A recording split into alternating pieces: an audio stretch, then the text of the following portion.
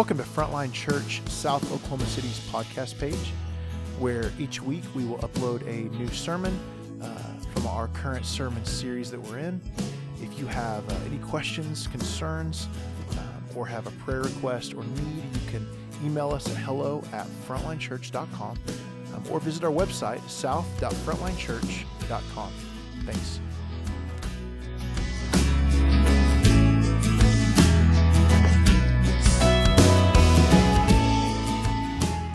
The scripture for today's sermon comes from 1 Corinthians 9, 1 through 18. The word of God speaks to us. Am I not free? Am I not an apostle? Have I not seen Jesus our Lord?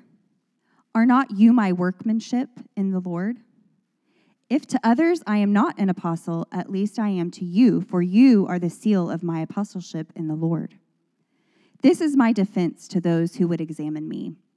Do you not have the right to eat and drink? Do we not have the right to take along a believing wife, as do the other apostles and the brothers of the Lord and Cephas? Or is it only Barnabas and I who have no right to refrain from working for a living?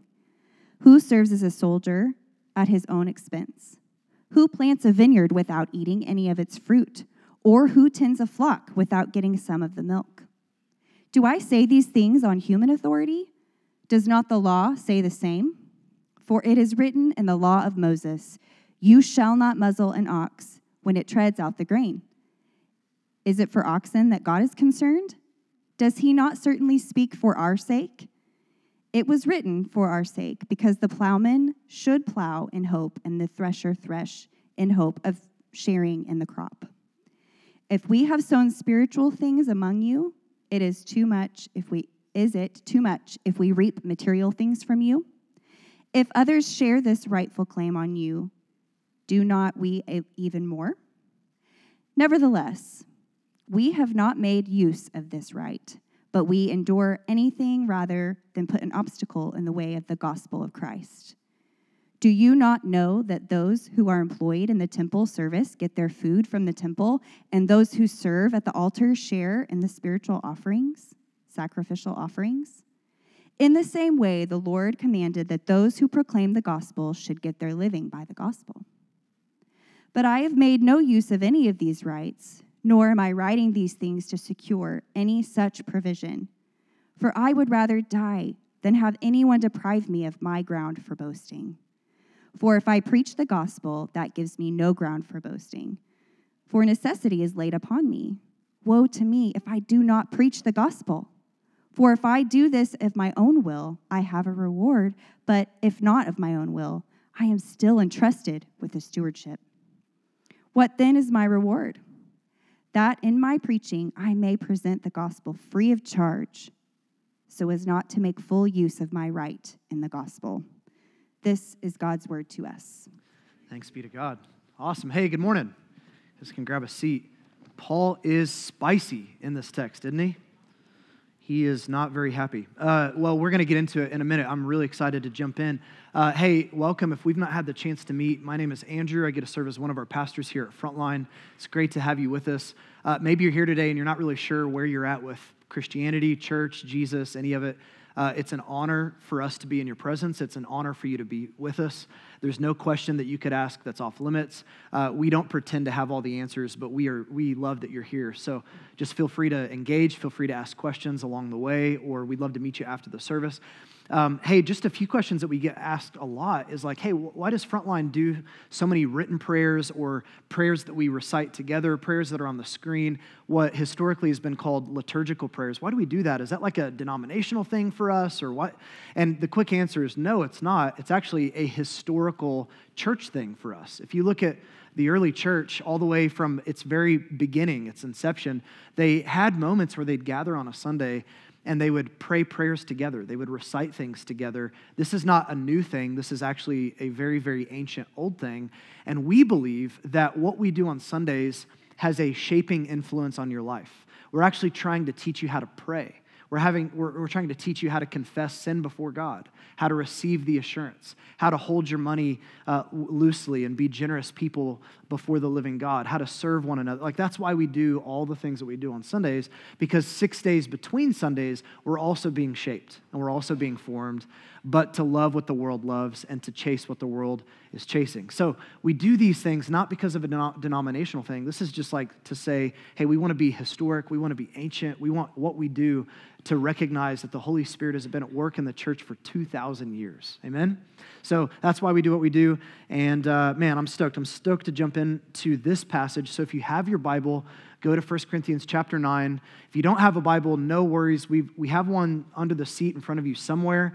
The words are going to be on the screen. By the way, if you own a Bible, feel free to bring that. I would encourage you to bring that. That way you can check my math and make sure that what I'm saying is actually biblical and you're not just trusting what we throw up on our screen, okay? So with that in mind, let's jump in. You guys ready? It's not very convincing, but we're going to do it. All right, here we go. Let me pray. Thank you for this text. Father, thank you for the fact that you want to shape your people, the fact that you loved us when we were dead, you made us alive, and now you haven't just abandoned us, but you're walking with us, you're shaping us. So I pray today that you would do that. I pray for humility for myself and my friends, all the ways that this text today has been a struggle for my own heart, and all the ways this text is going to be a struggle for our hearts today. Would you just give us receptivity to your word? And for my friends that are in the room that don't know where they stand with any of this, I pray that you would speak to them and meet them in power. We love you. We are grateful for the word of God. We want to sit under the word of God. We want to receive it today. We pray these things in your name. Amen. In July of 1776, Thomas Jefferson penned these famous, well-known words.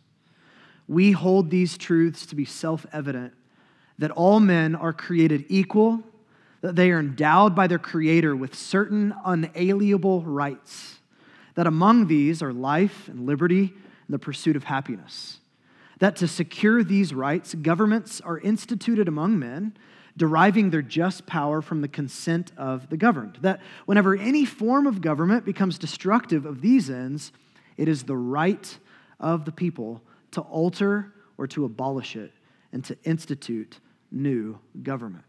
The founding of our country is based on the concept of owning your rights.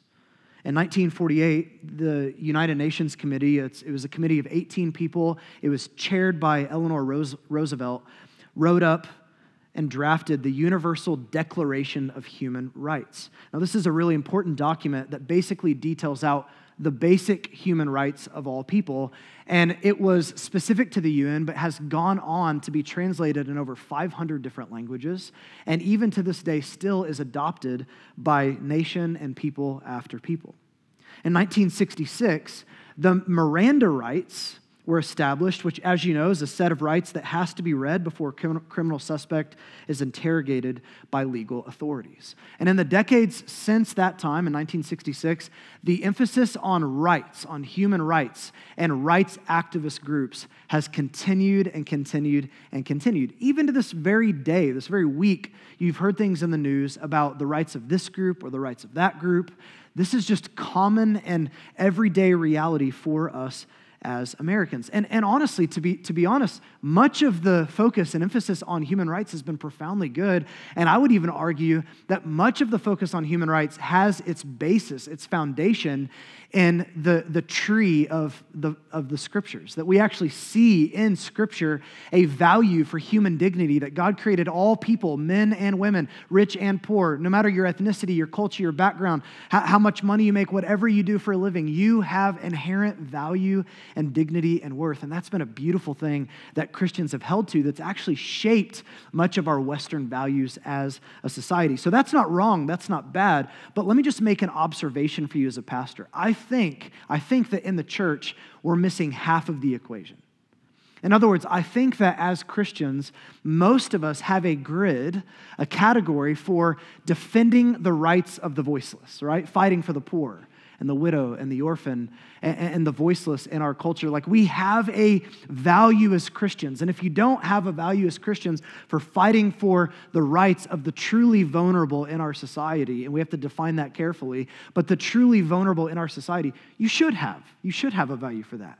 So that's good, but the half of the equation that I think we're missing is in all of the talk, in all of the American culture about defending the rights of others, there's very little, if ever any talk, about laying down your rights for the good of other people.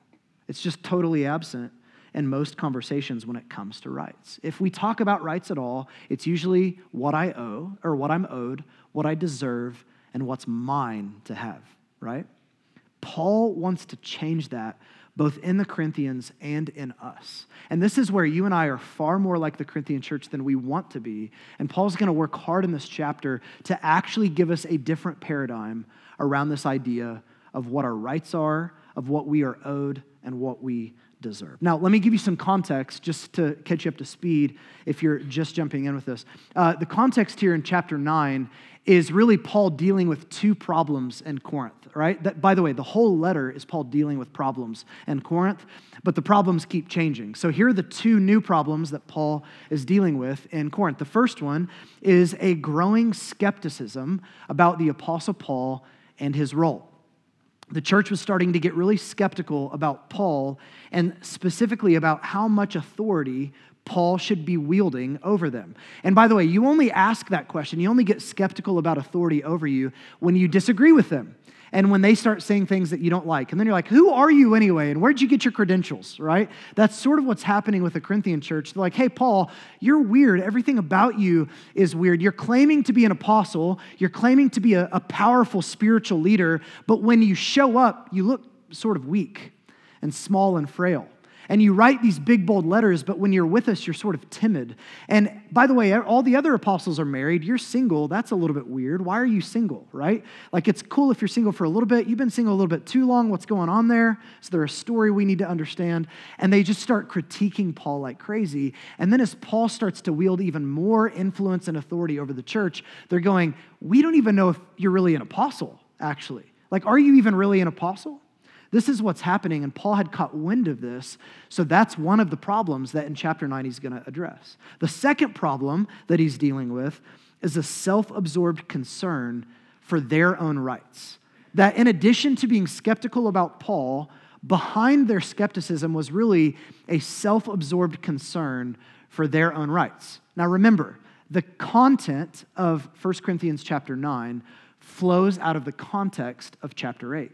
And what we see happening in the context of chapter 8 is that the Corinthians have drifted back into paganism as Christians, and that these Corinthians are starting to visit pagan temples. Many of them are eating meat that was sacrificed to other false gods inside of pagan temples. And so Paul was addressing that concern with them, and their response was to say, hey man, we actually have a defense for why we do this. Like, this is our right to eat the meat sacrificed in these temples. Who are you, by the way, to call my rights into question? And they were clinging to their right to do something illegitimate. They were actually holding up this value to continue to go to pagan temples and eat meat that was sacrificed to idols. That was causing all kinds of havoc in the church, and they didn't care about it. They were only concerned with their rights. And so essentially, these two problems are merging together and sounded something like this. Hey, Paul, we have a right to go to the pagan temples. And by the way, who are you anyway to question our rights? Who are you, by the way, and do you even have authority? Are you even really an apostle? And so with that in mind, Paul's going to weave brilliantly those two problems together and what he says in the entire chapter 9. So with that in mind, let's jump in. Chapter 9, verse 1. Here's what he does. Am I not free? Am I not an apostle? Have I not seen Jesus our Lord?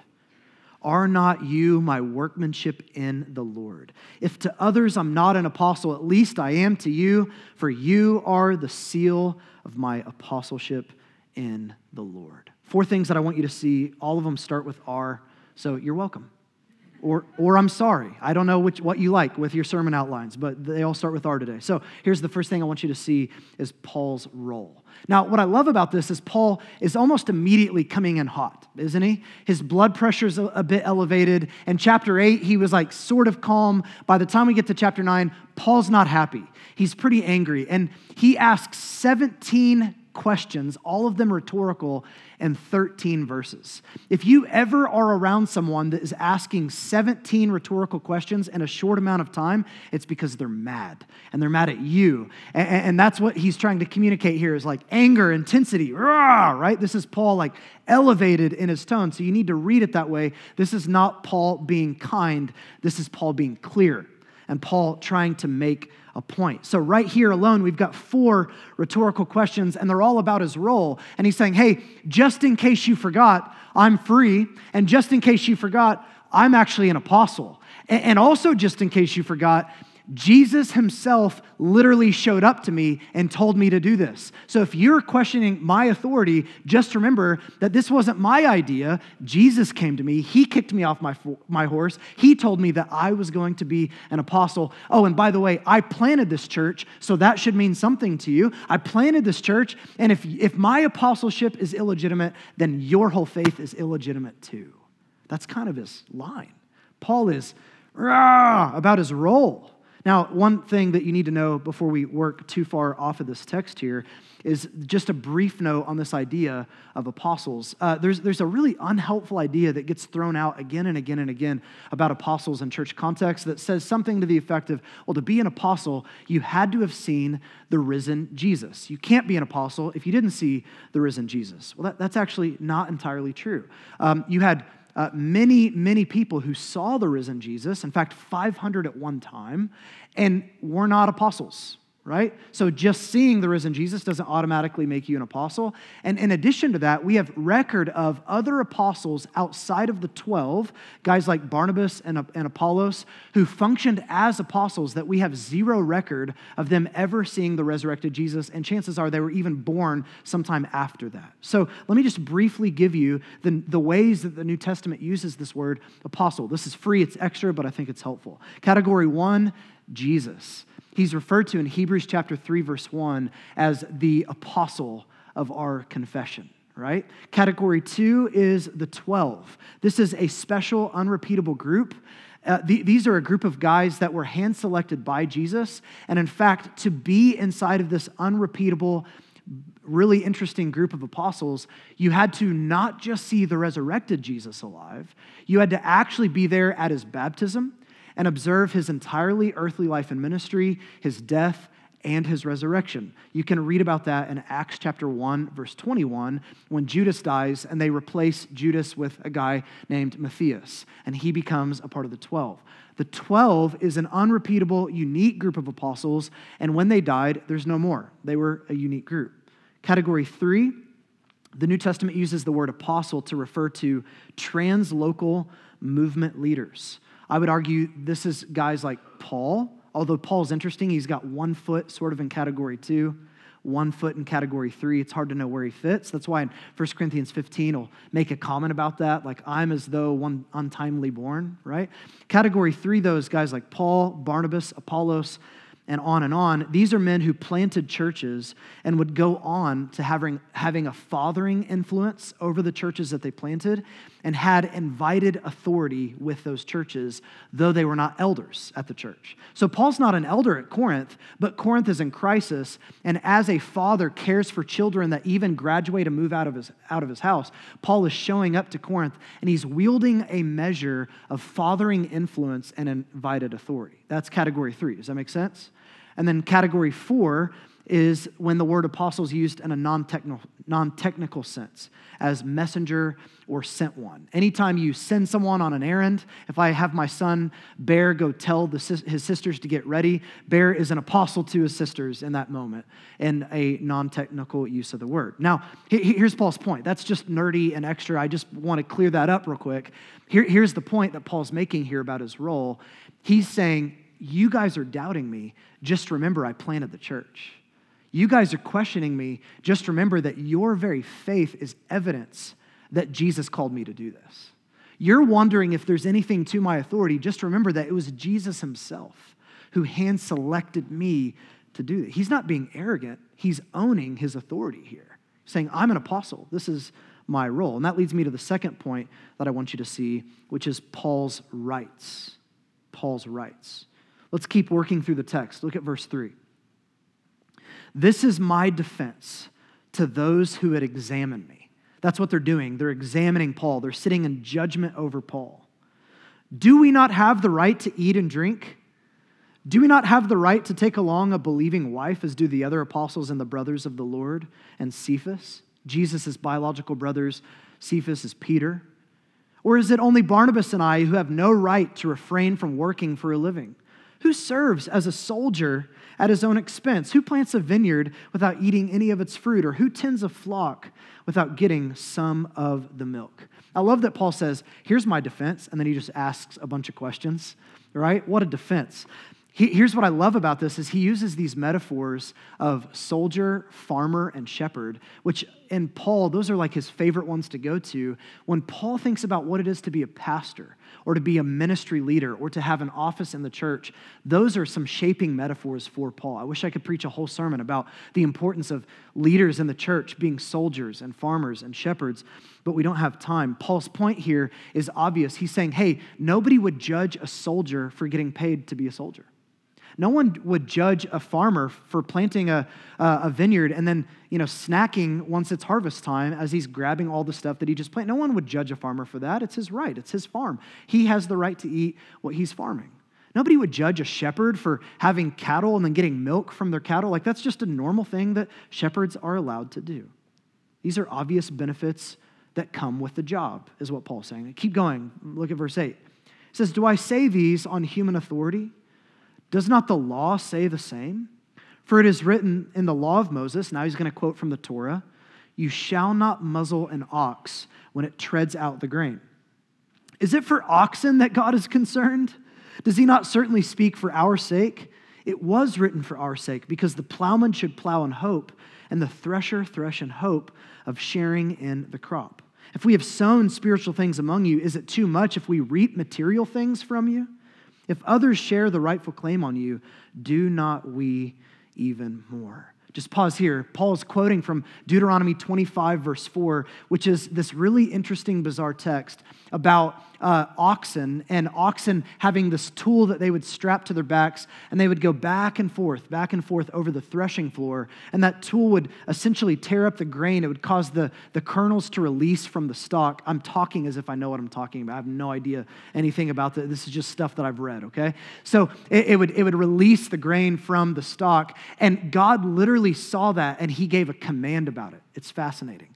Hey, don't muzzle the ox when it does that job.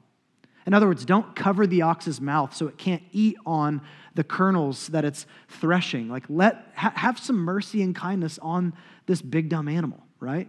And Paul's point is, do you think that God ultimately just cares about big dumb animals? Do you think like that's his pinnacle of concern is oxen? He's saying, no, if God even cares about oxen being to eat from their labor, certainly he also cares about pastors getting provided for as they're planting and doing ministry with the people of God. Do you see his point? He's saying certainly God doesn't just care about oxen, he also cares about pastors. Keep going. Look at verse 13. He says, do you not know that those who are employed in the temple service get their food from the temple? And those who serve at the altar share in the sacrificial offerings? In the same way, the Lord commanded that those who proclaim the gospel should get their living by the gospel. Paul now pulls from Old Testament imagery about priests serving in the temple, and even in pagan priests and pagan temples, what would happen is those priests that would serve there would eat the food that people would bring in and sacrifice. They had their livelihood. It was a benefit of working in the temples that you got to eat the food that was provided there through sacrifices. And then he quotes Jesus in Luke 10, verse 7, where Jesus sends out 72 workers in the harvest, and there's this weird line at the end where Jesus says, the laborer deserves his wages. And Paul's saying that's about pastors and ministry. This is why we pay pastors. Now, let me just pause here and just say this is actually one of the most important texts that we have in the New Testament for why Frontline pays their full-time pastors, right? Now, there's other texts that we could look at in Scripture that also are going to give us this argument, but this is one of the most important for why you should actually pay your pastors. Now, has this text been absolutely abused and misused and taken out of context and used by a guy standing in front of a jet, with golden cufflinks and by prosperity weird gospel preachers? Yes. Yes, it has. And there is a special place in hell for those guys, right? Like they are, here's what's, like you think I'm joking, I'm actually not. What they're doing is taking a text that's beautiful and meaningful, and they've totally flipped it on its head, totally upside down. They're ruining the context of what Paul is saying here, and Jesus will have words with those guys. He will have words with those guys. That's not what this text is about. So yeah, it's been abused.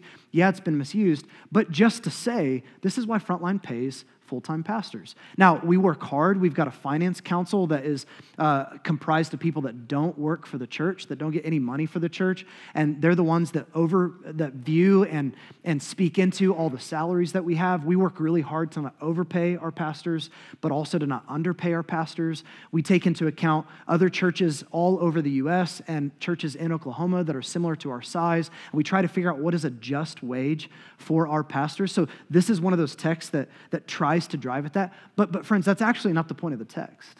That's not the point of the text.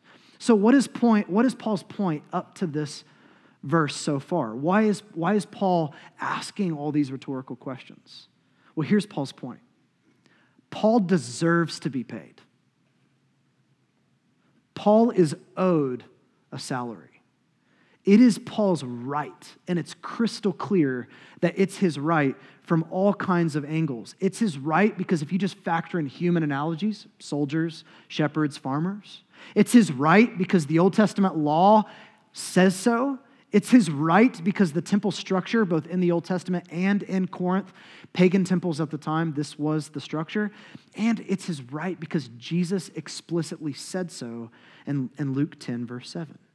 So what's Paul's point? Why is Paul spending 14 verses driving home, hey guys, it's my right that you pay me. I'm owed this. I deserve this. That's what Paul's saying. Why? Well, here's what's really crazy. If that's all clear in your mind now, then now you're ready for the punchline. Now you're ready for the shocking turn, because what Paul does here blows my mind. Look at verse 12. Nevertheless, we have not made use of this right, but we endure anything rather than put an obstacle in the way of the gospel of Christ. And then keep reading. Look at verse 15. But I have made no use of any of these rights, nor am I writing these things to secure any such provision, for I would rather die than have anyone deprive me of my ground for boasting. The third thing I want you to see is Paul's relinquishment of his rights. Paul has been driving home for 14 verses. This is my right. This is what I'm owed. This is what I deserve. And right as he builds his full case where you're like, got it, done. I believe you, Paul. You are owed this. That is your right. Right when he gets you there, he flips it and he goes, oh, and by the way, I've relinquished all my rights. And I'm not saying this to guilt you. I'm not even saying this so that you'll start paying me. In fact, I would rather die than get paid for doing this ministry. Why? Why would Paul say that? Well, he gives us at least two explicit reasons for why he wants to do his ministry without getting paid. Here's the first one in verse 12, the second half of verse 12. He says, nevertheless, we've not made use of this right. Why? But we endure anything rather than put an obstacle in the way of Christ. Rather than put an obstacle in the way of the gospel of Christ. Do you see Paul's bigger point here? He's saying, Corinthians, in chapter 8, you are so obsessed with your rights. You're so obsessed with what you deserve, what you're owed, that you're wanting to do an illegitimate thing, like go to pagan temples and eat meat sacrificed to idols, and not care at all about how that puts obstacles in the way of the gospel of Christ. And I want you to know that I deserve, I'm owed, it's my right to get paid, And I'd rather not have any of it. I'd rather relinquish all my rights if it means that I cannot put an obstacle in the way of the gospel of Christ. See, here's what I love about Paul, is that Paul is obsessed with Jesus and the gospel. The Corinthians, their problem is they were obsessed with their rights. Paul's obsessed with Jesus and the gospel. And here's the reality, love it or hate it, this is true of every person in this room. What you are obsessed with, what you love the most, what you desire the most, you will sacrifice for. You will. You'll sacrifice everything for it. The Corinthians loved them and their rights, so much so that they sacrificed brotherly and sisterly love to get what they were obsessed for. Paul, obsessed with Jesus and the gospel, and he's willing to sacrifice his legitimate rights, to lay them down so that he can get what he wants. How amazing is that? The second reason Paul gives us for laying down these rights is this. Look at verse 18. What then is my reward? Literally in Greek, what is my payment? What do I get out of the deal, right? What then is my reward? Here's his reward. That in my preaching I may present the gospel free of charge, so as to not make full use of my right in the gospel. I love Paul. Here's why. Because Paul is so enamored with the gospel. He's so obsessed with the gospel. The gospel is what he's built his whole life around, that he's starting to find ways to, in a human way, live out various analogies of the gospel itself. And Paul one day sitting there, and it's like a light bulb moment. I don't know when this happened in his ministry, but he had this light bulb moment where he was like, hey, do you know what's really powerful? Preaching a free gospel for free. Do you know what's really powerful? I did not get what I deserve, which is the wrath of God. Jesus took what I deserved, so I want to give you something that you don't deserve because this shows the grace of God in the gospel. Do you know what's really powerful? Is preaching a gospel that sets people free and not charging them for it. Paul loves this. It's like his mind is just getting blown again about how can I display the gospel? How can I display my love and affection, devotion to Jesus with the ways that I do ministry? This is unbelievably powerful. And that's what I hope for myself, for my family, for you as our church. What I long for us to have is a cruciform way of life, shaped by, formed by the cross of Christ, where that starts to affect and give us creativity for how we live and how we relate to all things in the world, including our own rights. And all that leads me to the last thing that I want you to see, which is our response. What are we to do with this passage? Our response. Typically, this whole passage is often preached as, so pay your pastors. And that's the application. I kind of feel like that's really not Paul's point. He made that case to then turn and make another point. So what's our response? What's here for you and I? What do we do with this? Well, I want you to think about these diagnostic questions for just a moment so that you can apply this to your own heart for a minute. Here's the first one. What is it that you want most in life? What is it that you want most in life? What are you gripped by? What are you chasing? Maybe another way to ask it, what are you saving for? There's something that you want. There's something that you long for. There's something that you're hoping for. There's something that you're after. There's something that you're committed to. You're chasing. You want it. What is that thing? Here's the second one. What are you owed? What is it that you deserve? I'm not talking about wanting illegitimate things. I'm saying, what are the things that you want that you're actually owed? You deserve it. It's your right to have. What are those things? Now, here's what I want you to see. Both Paul and the Corinthians are headed on two diverging paths when it comes to their rights. The Corinthians are obsessed with their rights and what they're owed because they're gripped by love for themselves. Paul, on the other hand, headed in a very different path, is obsessed with laying down his rights and relinquishing what he's owed because he's gripped by the love of Jesus. The Corinthians, they're careless and they're selfishly pursuing things that are erecting obstacles in the way of Christ. I can go to temples. I can eat pagan meat. I can do all these. I can live the way I used to live. It doesn't matter. It's my right. They're careless and selfishly pursuing things that are putting obstacles in the way of Christ. Paul is thoughtful and selfishly pursuing things that are tearing down obstacles in the way of Christ. The Corinthians increasingly are headed down a path that's looking more and more and more like the world, clinging to the rights. My rights, I'm owed this, I deserve this. Paul headed down a very different path, looking more and more like Jesus, who laid down his rights for us. And the question is, which of these two paths are you going to choose? Which of these two paths are you going to walk down? Or maybe a better, more pointed question, which of these two paths are you currently on? Are you headed down the Corinthian path, or are you headed down the Apostle Paul's path? Here's my prayer for Frontline. My prayer for our church is that we would regain a positive gospel vision for how to lay down our rights. Let me apply it like this. To the person in the room who's retiring. Hey man, you've worked hard. You've made dozens of sacrifices. You have said no to hundreds of different things, and you have achieved the place in life that you are. It's owed you. You deserve to retire. You deserve to chill out. What would it look like to lay down your time and instead invest in the lives of your kids, if you have them, your grandkids, if you have them, the younger generation, finding newly married couples, bringing them into your life, finding singles in our church, pouring into them? What would it look like for you to lay down your right of a cush retirement life and spend it for the sake of the gospel? What would that look like? To those of you who are financially well off, man, you've saved, you've been frugal, you've said no in a bunch of different ways so that you can get to where you are. You have worked hard to get to the size of home that you have. It's your home. You earned it. You deserve it, one could say. You have special gifting to arrive at the place in life that you've arrived at. That's great. Praise God for that. But what would it look like to lay down your right to have your home just for you?